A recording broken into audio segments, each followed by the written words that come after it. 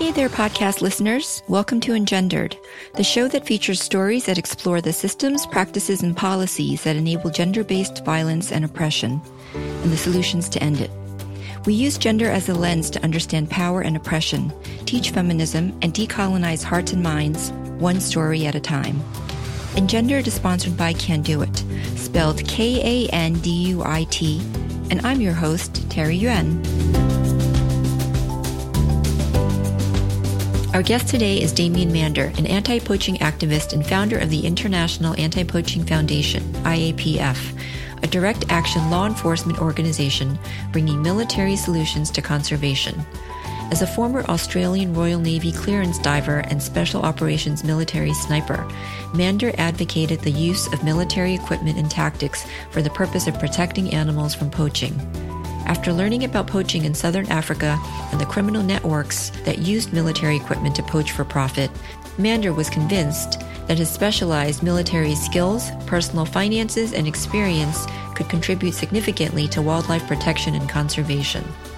Using his life savings, Mander founded the IAPF in 2009 and founded the Akashinga, or the Brave Ones, an all-female anti-poaching unit.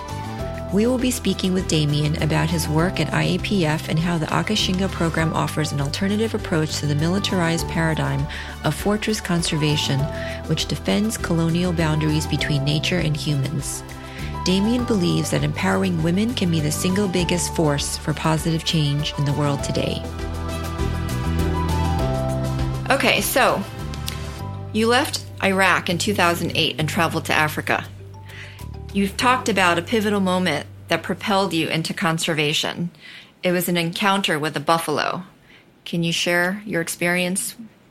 Yeah, I mean, so for just to give that context of why this meant something, I didn't grow up having any real affiliation or respect for nature or animals. I was a hunter, the worst kind of hunter, the one that did it for fun and not even for food.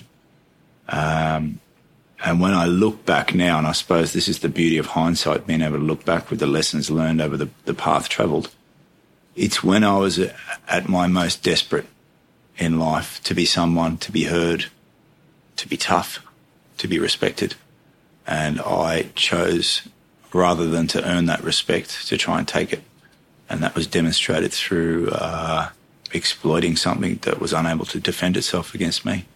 And so by the time I got to Africa with a dozen tours of Iraq behind me, you get to see the world through a different lens by that stage. And I don't know what it was and how Iraq changed me specifically. I can't pinpoint it, but seeing the injustice that was happening to animals affected me in a different way, in a way that I hadn't been affected before. And it was quite shocking to realise that I did actually have feelings tucked away in there somewhere. We saw there was a buffalo, and a buffalo is a big, majestic, powerful animal and one of the most dangerous animals on the savannah in Africa. And this poachers who are poaching on a commercial basis will lay hundreds of these wire snares out, and these wire snares become traps for animals. And the animals get their legs or their torso or their head caught in these wire snares and do whatever they can to try and rip themselves out of there. They don't understand why they've been trapped. They don't have hands and fingers to be able to undo these traps. All they know is to try and pull with as much strength as possible and break whatever it is that's holding them. Now, the rangers who we work with, who live in the bush and who I've come to respect and be inspired by more than any other group of people I've worked with or been involved with in my short time here on Earth, they can read the ground like you or I read the newspaper, and they can tell, like another language, exactly how long an animal has been struggling. And when they looked at the ground on this particular day, they said this buffalo had been here for 3 days struggling. And she's so powerful, this animal, that she was able to rip her own pelvis in half, trying to free her back leg. And we could hear the bones crunching underneath the skin. And there was nothing we could do for her. The best thing we could do for her was to put her out of her misery. And we put a gun to her head and we pulled the trigger. And at that point, she gave birth. And I don't care who you are, where you come from, how tough you think you are. you can't look at something like that and not be changed permanently and forever. Was that at the beginning of your tour of Africa after you left Iraq, or was that when you had already decided that you were going to pursue this as your next stage in life? That was definitely a key defining moment. It was after I'd been in Africa for some months. I didn't go straight from Iraq to Africa. I went to South America and face down in a lot of drugs and alcohol, trying to come to terms with the what next in life. And, this is in no way trying to steal the victimization from the Iraqi people and what they face. But for a lot of guys that go over there and experience that in terms of being a soldier, and, when it all finishes, you lose purpose. Whatever the job was over there, at least you had purpose. You're part of a unit. You're part of a tight-knit team. And when that stops, it's hard to reintegrate back into society. So, I was one of the lucky ones. When I hit rock bottom, I bounced off the ground. Many people don't, and that's the last you hear of them. But I'd heard about anti-poaching sometime earlier, about 10 years earlier in a barroom chat, and sounded like a cool adventure. So I came over not expecting to be still where I am today. It was literally about serving my own interests and doing something for as a 6-month jolly, basically. So how did you go from that moment with the buffalo to deciding that you wanted to work in anti-poaching and founding IAPF? Well, at about that time, I was wanting to become a chef, and I've always loved cooking and eating. I had all the enrolment forms to go and study 3 years to be a chef. Pretty close to seeing the buffalo. I came across an elephant with its face cut off. Unfortunately, these are regular circumstances in the areas we have worked, and that was it. So having been in Iraq and having a property portfolio, there's always the looming presence that you won't come home to be able to do anything with that portfolio. So we had a power of attorney that happened to be my mum, and I was able to contact her and get her to liquidate a property portfolio back in Australia. So I bought my first house, I think, just before the age of 21. By the time I was 29, I had 5 houses in Australia, 2 apartments in Dubai. And so I was able to start selling these off and use all the money that I'd made and saved in my time in the military, years in Iraq, essentially to do something constructive. And how did your mom feel? Was she supportive? Was she surprised? No, poor mum. I don't think she can be surprised anymore. Well, my parents didn't know I was in Iraq for the first 2.5 years I was there. I told them I was doing some advisory work in Dubai in the UAE, and then a couple of mates got killed. So, that was in the papers back home, and they sort of pieced 2 and 2 together. I don't think much surprises mum anymore, to be honest. At the time, were you in a relationship? Were you married at the time? No. Okay, so not. It was just your family that you were basically, and friends that you were getting responses from in terms of your decision to make this huge sacrifice and, as you said, liquidate 5 homes, 2 apartments. And then the IAPF is located in London, the headquarters? No, we headquartered in Zimbabwe. We operate in South Africa, Mozambique, and Kenya. And we're registered in the United States as a 501c3 charitable organisation, and also Australia. So the US and Australia raises funds, and the other side of the pond, we spend it. So how are the funds being used? So we, as an organisation who have gone through our own continuous learning evolution, we started off training ranges and going out there and defending animals that were being targeted by people using paramilitary tactics. They were elephants and rhinos. To feed into organised crime networks as another currency for them. For us, the most direct way to protect these animals is to have a good person out there willing to risk their life standing between the animal and the person that's coming to kill it. A decade later, after supporting and training rangers that help protect over 6 million acres of wilderness, the likes of Dr. Jane Goodall as head of our advisory board and our patron, we've evolved. We now specialise and focus on land and leadership. Land being long-term acquisition of land in key ecosystems in partnership with the local community, and leadership, identifying leaders in existing conservation networks in Africa and building up Indigenous capacity in their workplace and empowering them to go back and educate their own subordinates. What was the response like to IAPF when you first founded it by the local communities? Did they feel that it was intrusive or helpful or somewhere in between? Well, so there's a couple of different communities there we can we can reference. One being the conservation community.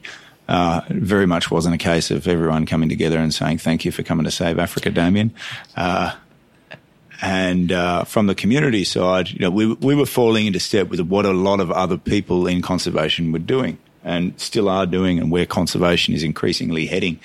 And that is in a militarized direction. And whether it's drones or algorithms, fancy optic systems or fiber optic cables under the ground, camera systems that are set up, we're getting more electronic, we're getting more tech-driven, and we're getting more geared up for war. And that's, we were an organisation that beat the drum possibly the loudest over the past decade in terms of heading in that direction. And, we did some big programs and we had some successful programs. I would say temporary success. One program in particular, we secured the eastern boundary of Kruger National Park's intensive protection zone in an area called the Greater Lubombo Conservancy. Now, this piece of land separates a third of the world's rhino and the majority of the world's rhino poaching syndicates. And the population that we were going in to protect was responsible for the death of 70% of rhinos that were killed each year around the world. So it stood to reason that if we could help turn off the tap or the flow of Mozambique nationals coming into this population of rhino, if we could stop that, we could take rhino poaching off the global stage, and it'd be a success in an industry that is, we're always looking for good stories in it. Mm-hmm. What are troubled times. And we did that. We went in there on the 8th of June in 2015, and we built up a force that ended up consisting of 165 personnel, 4 different government departments, helicopters, aeroplanes, canine tracking units, bigger fences and more guns. And we were at war with the local population, and we were winning. And we stopped poachers from coming through that fence. From 2010 through to 2014, there was an on-average increase in rhino deaths each year in Kruger National Park of around 55% a year. It was increasing. 2015, we had 6 months on the border there, and there was a 0.1% increase in Kruger National Park. The following year, we had 12 months at it there, and there was an 18% decrease in rhino poaching. And in 2016, for the first time in almost a decade, there was a global downturn in rhino poaching. We got a lot of good accolades for that. We got a lot of pats on the back, and people were saying, this is great.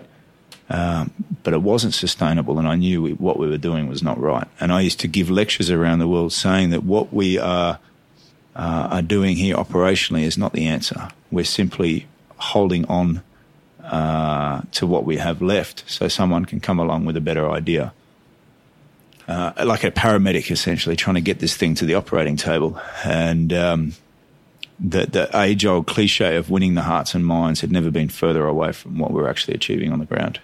And yet those numbers are very impressive.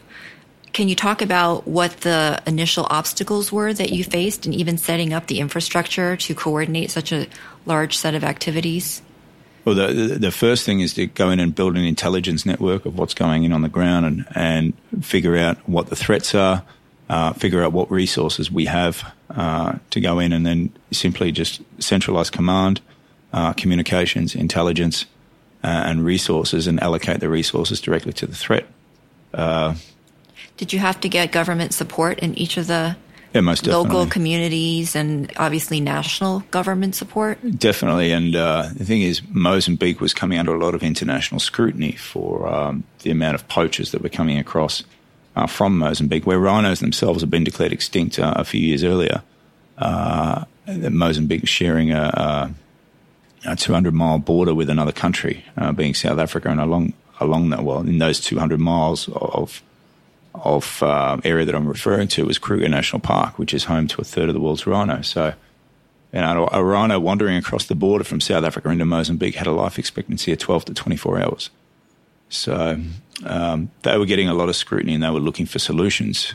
We weren't a silver bullet. We were a way of Mozambique being able to demonstrate an effort. And there's something more valuable in Africa than money, and that's mandate. When you get the support from the government, you have the luxury of being able to go offshore and find the funds to make a program happen. But if you don't have mandate, you've got nothing. You referenced that experience as basically being a Band-Aid, kind of like a paramedic coming in. Is that how the Akashinga came about, that model? Yeah. You were trying to come up with something sustainable. There was a bunch of intertwining threads that came together at, I suppose, the right point in time. I suppose you've got to take it back to 2007. We're in northern Baghdad, and we're on a mission there, and our convoy got blown up coming through a checkpoint, and a couple of people killed, and we were surrounded by various militia elements, Mahdi Army, and I was in the third out of 4 vehicles. It was the rear vehicle that got blown up, and a vehicle pulled up next to me, and it had a Dushka anti-aircraft gun mounted in the back, and I had that gun at my head. And our team leader in the vehicle, the first vehicle that we got panic buttons in each car, and had hit the panic buttons. Now, when you hit the panic buttons, it goes back to the ROC, the Reconstruction Operations Centre, and they try and scramble resources. It's the when you're in deep shit button.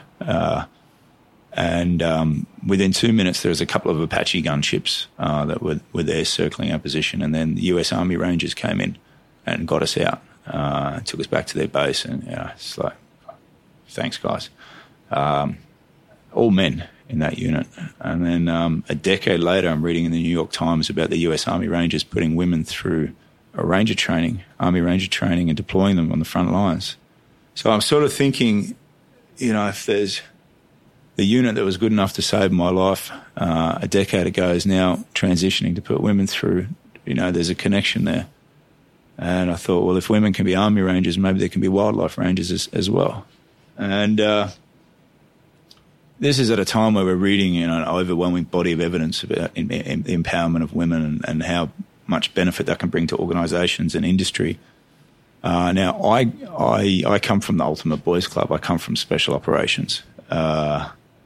We had studies done when I was back in the Navy as a diver. We had studies done on us by the University of Wollongong in an effort to try and transition women into our ranks.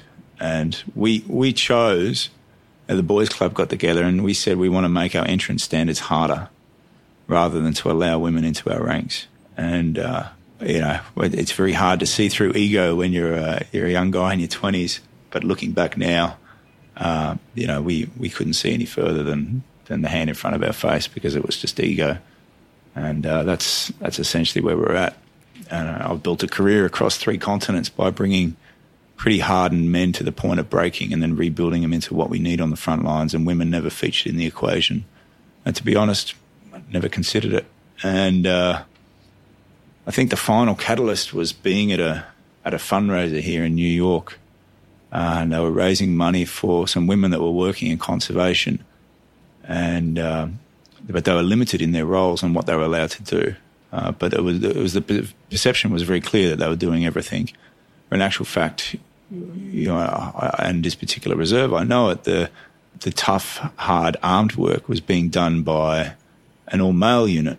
And so it undermined the men because they're doing the tough work and not getting the credit for it. It undermines the women because they weren't given the opportunity to do everything. Whether they could or they couldn't, we would never know, because nobody gave them a shot. And there's a lot of what I've come to learn as tokenism in conservation, which is an industry that's dominated by men, in particular on the front lines, where men outnumber women by up to 100 to 1. Women are counted as being out there, but they're on gate positions, they're in guard boxes, they're restricted, they're administrative positions, People will still stick a weapon in their hand and take a photo for fundraising, but they're actually not out there in so many circumstances doing the I'll say every job. And so for me, it was just a matter of, we're looking at other industries, if they're progressing, and we're spending billions of dollars as an industry and still talking about animals going extinct. Maybe there's a different way of looking at things. And, we tried in a bunch of places, sitting with stakeholders and various leaders. So we want to trial an all-female anti-poaching unit here, and people laughed at us. Yeah. We offered to fund every single facet of the operation and demobilise it if it didn't work. Nobody would be willing to take that. And, it's not a cheap project. It's not like, just throwing a couple of bucks away and seeing how it goes. It was like, we're all in with a very good track record of making shit work. And even on one reserve where we worked in Victoria Falls, the Stanley Livingstone Private Game Reserve, we'd worked there for 8 years and not lost a single animal in 8 years. And we just wanted to integrate one team of women there, 4 women, and they wouldn't have it. So the people that are part of your training team, are they all locals? Or do you have international trainers as well who have perhaps a more open mind towards initially integrating women? So we have a very big focus on building Indigenous local capacity, but you need core skill, core base of instructors to do that from. We run a program in Kenya called Lead Ranger, which is specifically focused on building up these networks of local leaders. But we do use, some foreign instructors. It's getting less and less now, and I think, there's only one other foreign instructor that's full-time with the organisation at the moment, Boris Voss up in Kenya, who's running that Lead Ranger program with his partner, Dominic Noom. So your original selection criteria for the Akashinga included targeting exclusively unemployed single mothers, abandoned wives, sex workers, victims of sexual and physical abuse, and wives of poachers in prison, widows, and orphans. Why did you choose these women, and what impact has that selection criteria had in your model's success? So, when we sat down with the chief and we, to eventually where this program was going to get a start, they gave us 3 days to trial. Only 3 days. There was nothing long term. It was 3 days basically to demonstrate that this wasn't going to work, and we were wasting everyone's time. Now, when we spoke to the chief and the counsellor and said, if this does work, we may be giving a job at the end of it, long-term jobs.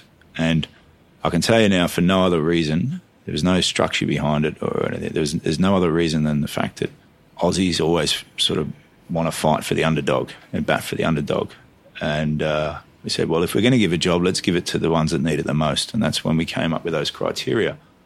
And to be honest, looking back on all the selection and programs that I've run, we don't want fucking great CVs. We don't want people that know everything already and have all the qualifications.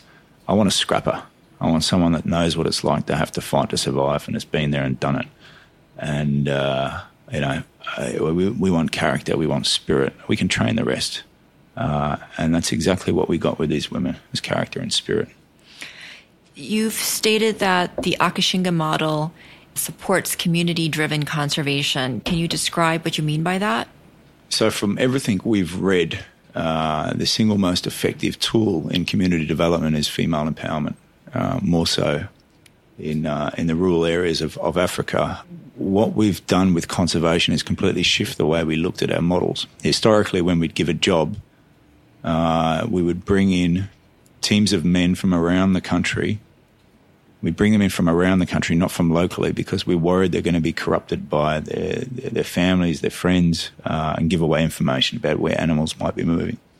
Also worth noting that the biggest line item in our budget is salaries. So when we're employing men from around the country, we're dispersing a large chunk of our budget around the country. It's not going directly back into the local community. Now, with the women, we haven't seen any corruption after 20 months. And what that does is it allows us to shift the largest line item in our budget. Instead of being dispersed around the country, it goes directly back into the community at household level and into the hands of women. At face value, on paper, we're putting the same amount into those communities every 34 days is what trophy hunting was doing per annum. So we have an economic alternative to trophy hunting that apparently is only working in the employment of women. None of them drink. There's very little sense of entitlement or ego. They've all used their money and their paychecks. I mean, this program's 20 months old, and we've already got women that have bought their own land and built their own house, women that have got their families back together. We haven't seen corruption yet. And if there's one thing I've noticed, like when you try and corrupt a man, if he gets caught, you're threatening the paycheck. If you do it to a woman, you're threatening the family, and there's a difference.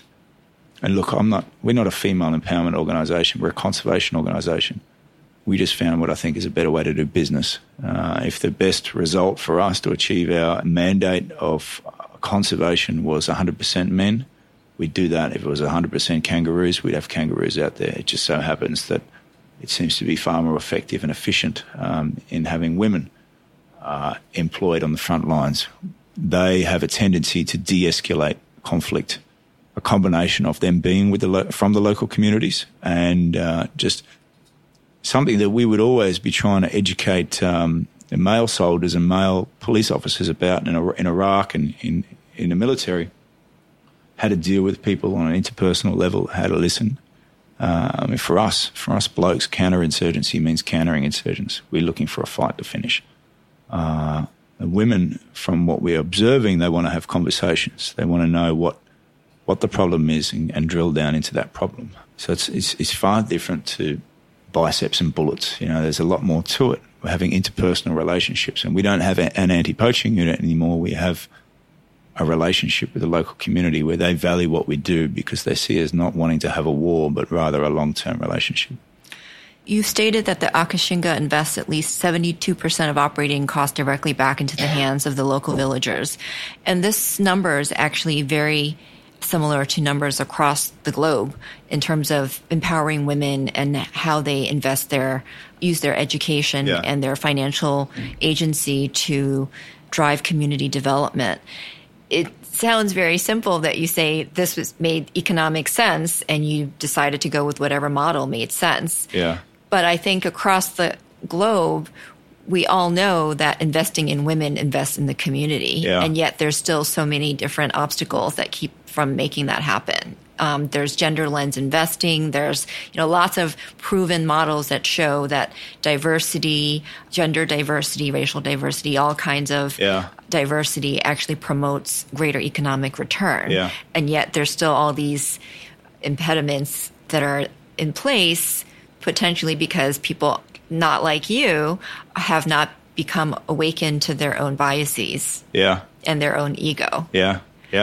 Look, all I can reference there is personal experience. People, and particularly coming here into the climate of America at the moment, people, you still get people saying, it still comes across as this white male savior in Africa, and it's very much quite the opposite of that. In every aspect, I've become this student.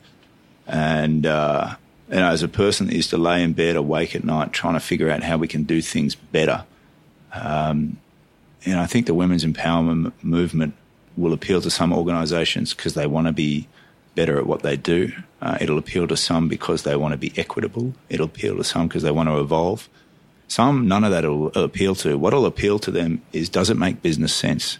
Am I going to do better as an organisation? I think, it's unfortunate that it takes that to pierce through, some of the toughest barriers. And that wasn't necessarily our barrier. We wanted to find a different way to do things in a struggling industry. But in terms of, the guy that used to lie in bed awake at night figuring out how to do things different and, what's a better way of looking at things, in that respect, the women have very much become my saviour. You talked about the differences of having female rangers versus male rangers, including their ability to de-escalate and better able to resolve conflict and respond. What are some of the success rates of your trainees over these past 20 months? Have there been any rangers who've actually dropped out and decided to not continue? So when we did selection, so in 2012 I did a selection for 189 men. At the end of day one there were 3 left.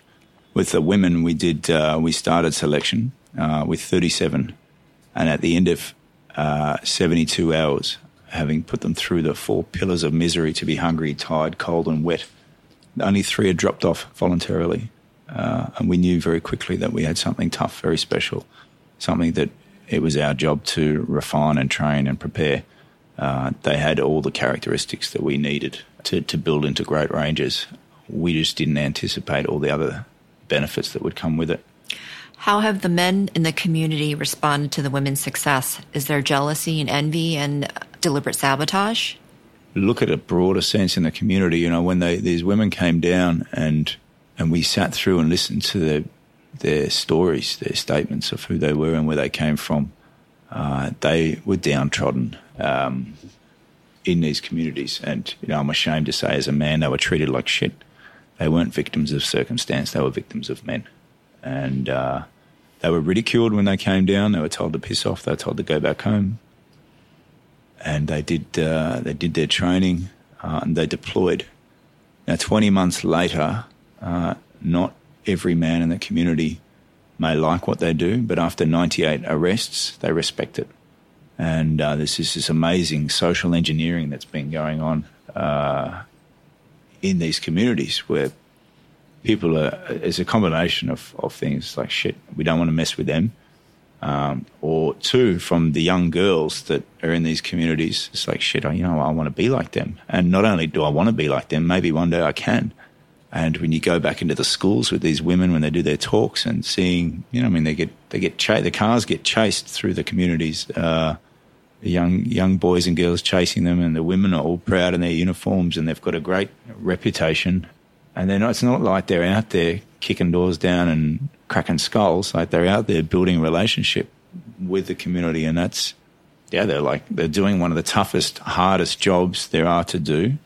And they're doing it well with great success. The 98 arrests they've made is without a single shot being fired. So, a person who's been involved with law enforcement, conflict resolution, conservation for the better part of 2 decades now, what really triggers my interest or curiosity, and I wish I had a crystal ball here, if we can go into a small landlocked country in southern Africa, into an industry that's been historically and increasingly hostile towards local communities, on a continent that's had a 700% increase in armed conflict in the last decade, if we can go in there and do one thing, if we can swap the men for women and in the process de-escalate all the tension and build relationships between the antagonistic industry and the communities that surround these areas, if we can do that in conservation, what's possible beyond conservation?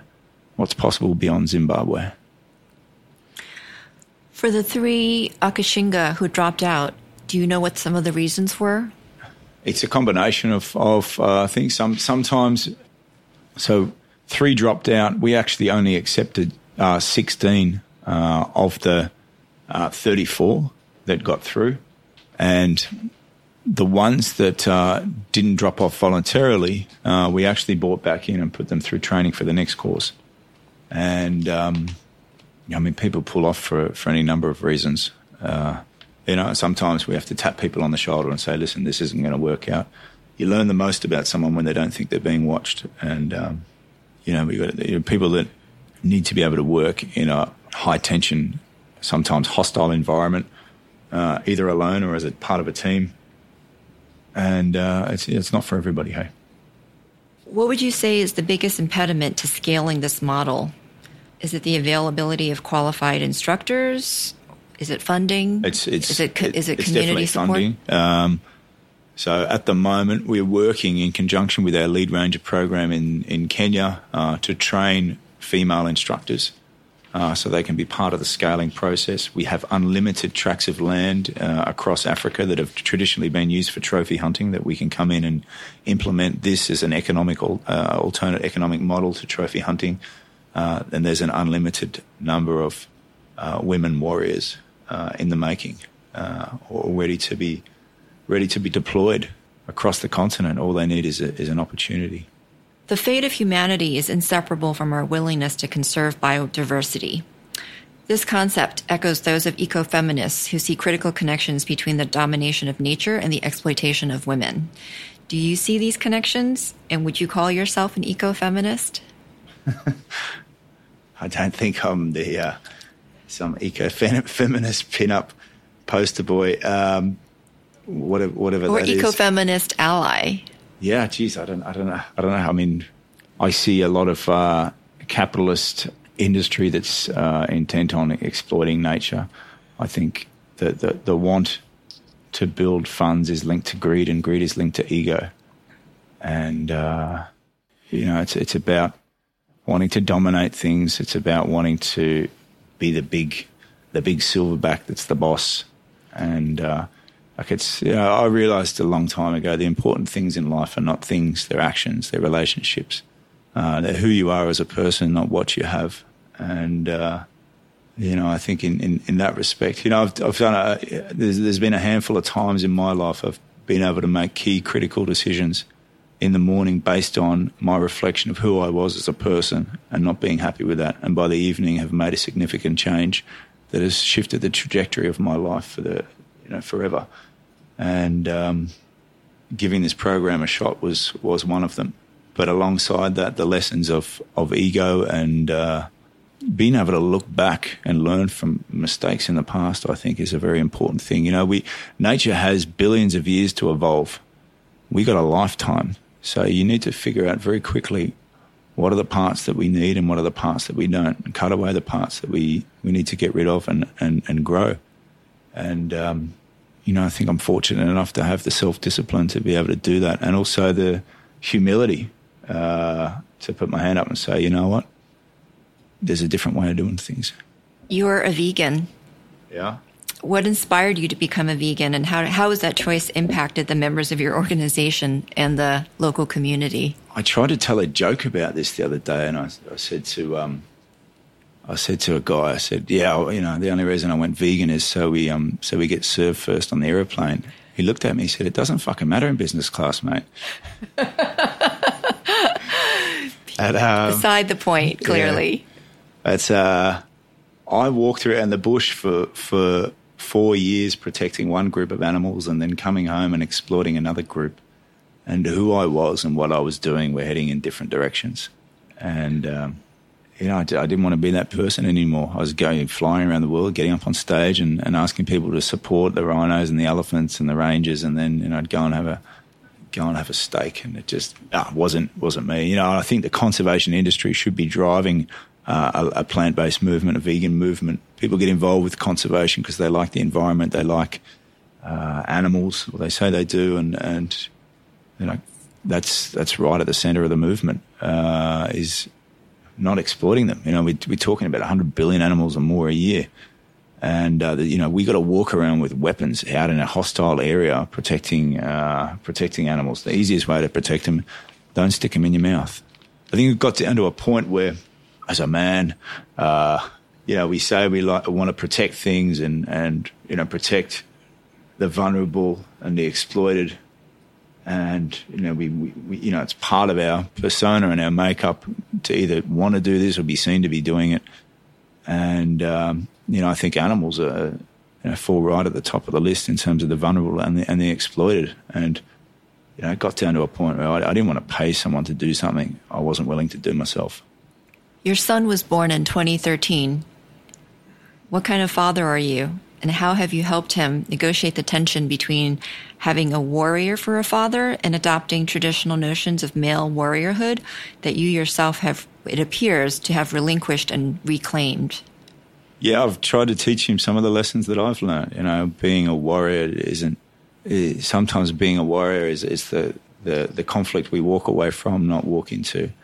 We go for a swim in the pool, the first thing we do is we do a lap around and get all the bees and insects out that are struggling. And, he's grown up around animals and in the bush.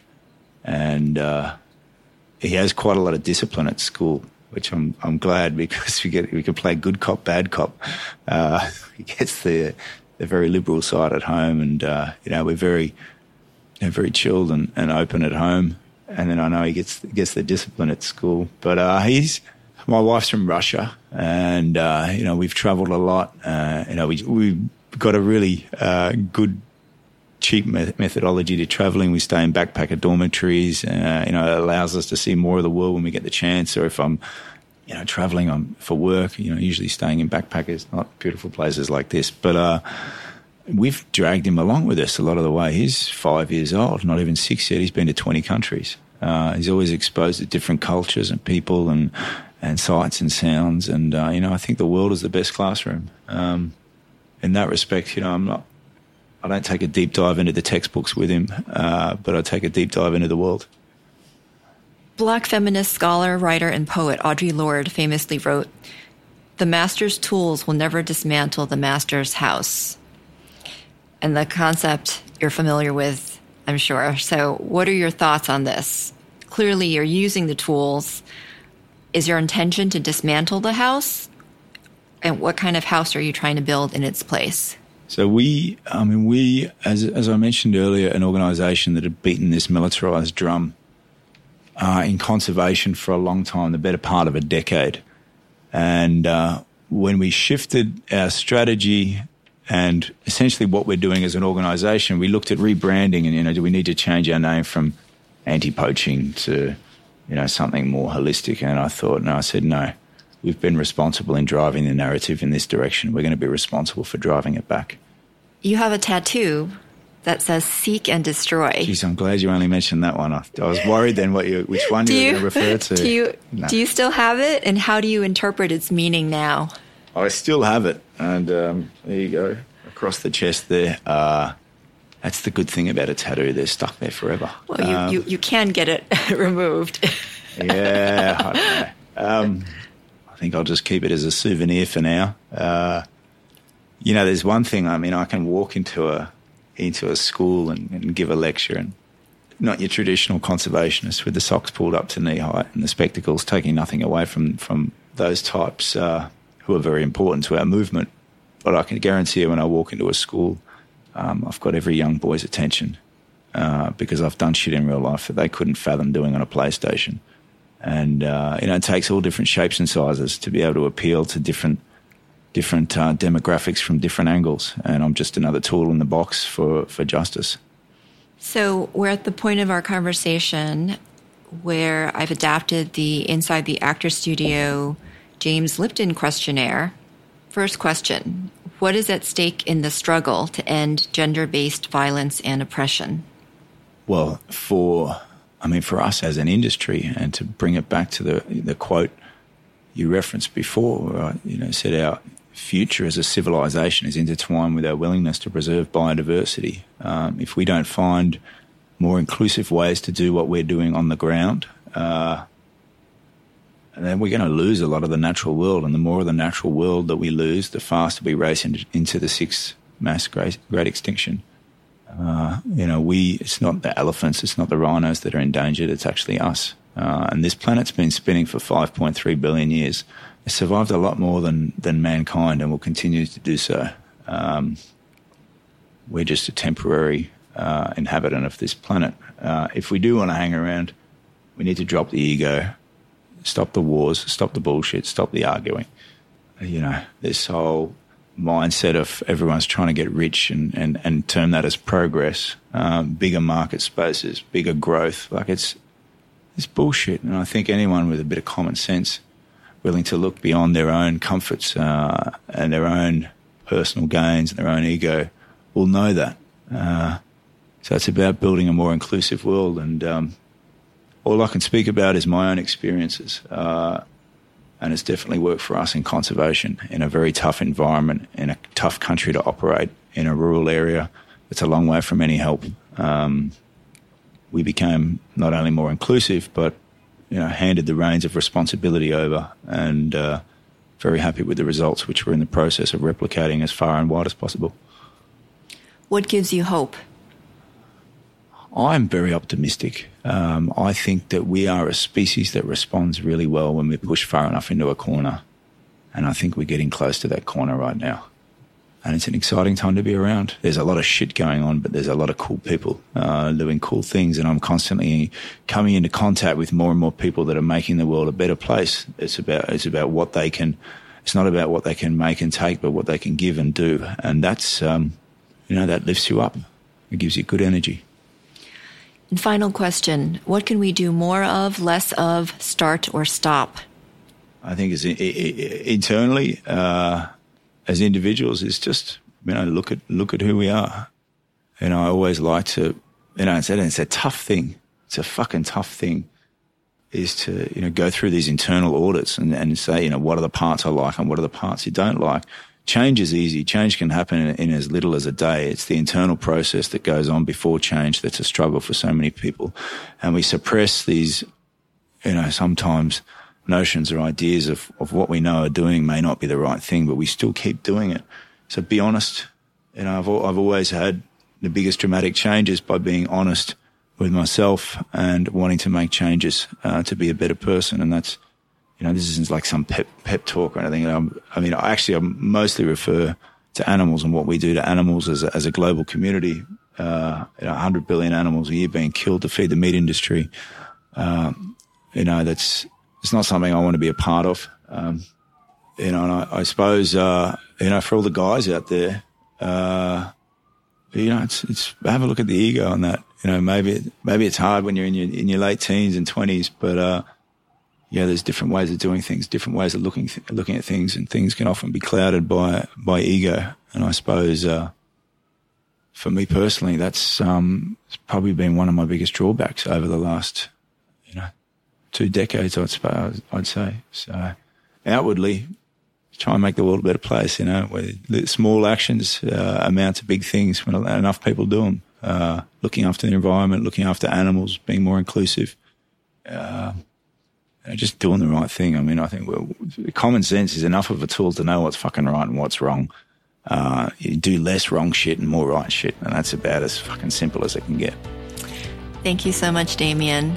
I wish you and IAPF the best. Terry, thanks very much, mate. Thanks for having me. Thanks for listening to this episode of Engendered.